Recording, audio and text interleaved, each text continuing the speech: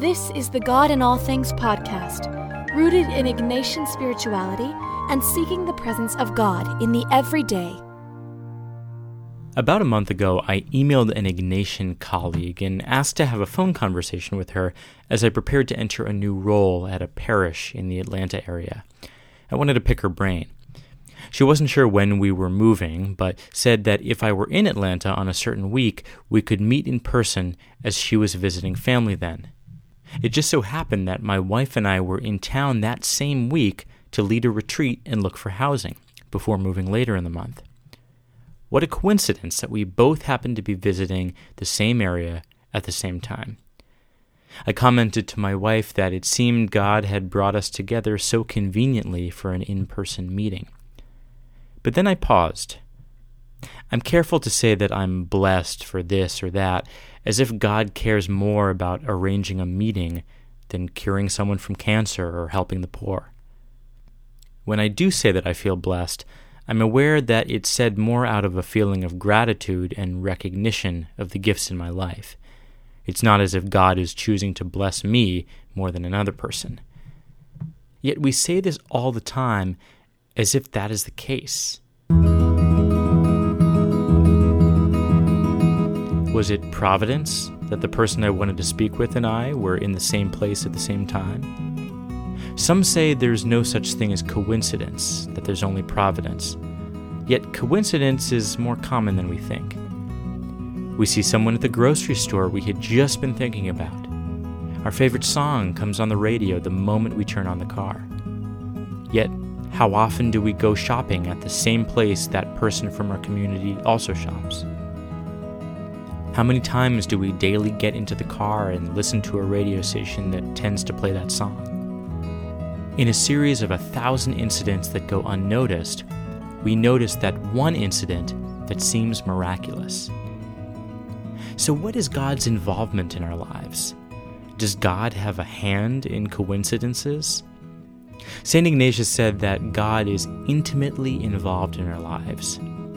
So does that mean that God cares about finding us parking spaces or giving us more abundantly than others in the world? When good happens, like a new job, an unexpected financial gain, a cured illness, or a miraculous survival from a car crash, we tend to ascribe it to God's work. When something bad happens, like financial ruin or a lost battle with cancer, we blame bad choices or bad luck or, sadly, ineffective prayers. You may have heard of the Texas sharpshooter fallacy. A sharpshooter shoots several rounds at a blank wall and then draws a bullseye around the spot with the most bullet holes. It looks like the sharpshooter is an excellent marksman. This is how we can treat God. If a tornado destroys a city, but a church is left standing, we attribute its saving to God. Yet, how many other tornadoes destroyed churches in other cities? Did God preference this one? How many other families lost loved ones to illness or car crashes? Does God preference your loved one if they were saved? I'm not dismissing that God can indeed do miracles, but I don't believe that's how God typically intervenes. I believe our faith is a lens through which we see and interpret the world.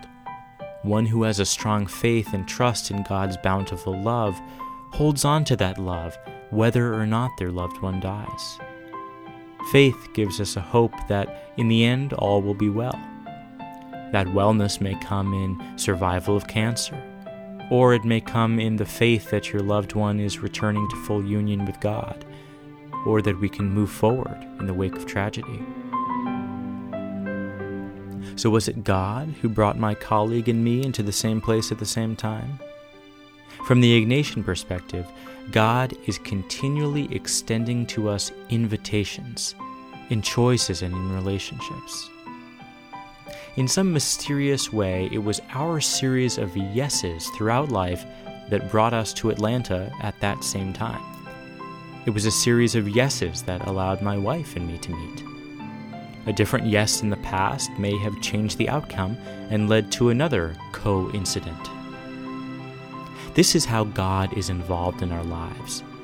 not by creating magic or preferencing one incident over another, but by laying out invitations and asking for our involvement. Recognizing the blessing of coincidences is recognizing how that series of yeses mysteriously played out.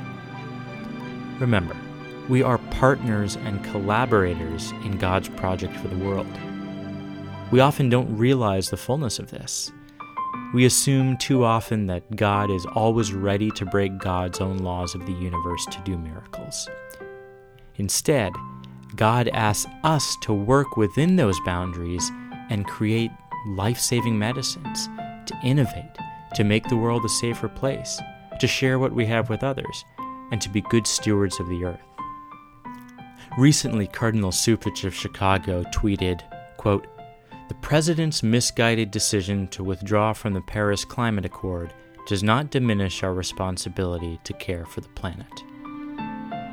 Some responded to the cardinal, reminding him of Jesus' words in Matthew chapter 6, verse 34. "So do not worry about tomorrow, for tomorrow will bring worries of its own. Today's trouble is enough for today." These people seem to assume we have no role in God's creation, that we can sit back and let God take care of the big issues. Jesus' words speak to needless anxiety or worry, not caring for the earth and one another. When we're ill, we go to the doctor. We don't assume this verse calls us to do nothing and expect God to miraculously cure us. We are invited by God to collaborate and assist in caring for our neighbors through our discoveries and gifts, through our jobs and relationships, and through policy and diplomacy. As Jesuit Daniel Lord put it in his prayer, God leans on us, counts on us. For some strange reason, Lord, you depend on me. What possible need could you have for my shoulder? Why do you lean on me? Yet you do just that. I am grateful. It is a challenge and a trust, an inspiration and a call to character. If you are willing to depend on me, weak and clumsy as I am eager not to fail you. Lean on me, dear Lord. At least pretend to find me a help. May your sweet pretense make me worthy of your very real trust. The danger is that our faith becomes one of passive reliance on miracles, which makes God into a magician in the sky. Pope Francis famously said that God is not a magician with a magic wand. Faith is having a relationship with the divine who breathes and moves through us all, through our actions and intellect and love and free response. It was free response to God's various invitations which led me to that coincidental meeting in Atlanta.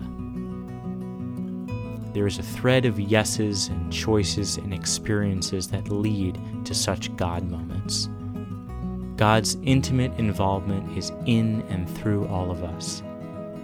Faith is recognizing that in the flow of life, in all its joyful coincidences and terrible hardships, we are loved, and all will be well.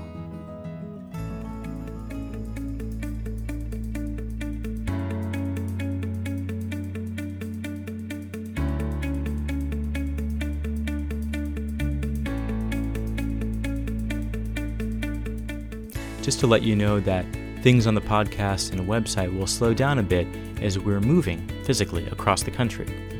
The posts and podcasts will be less frequent, and tangible items on IgnatianResources.com will not be available until about mid-July. In the meantime, however, you can purchase downloadable PDFs from Ignatian Resources and view our prayer resources and audio meditations. So keep subscribed. We'll be back in about a month. God bless.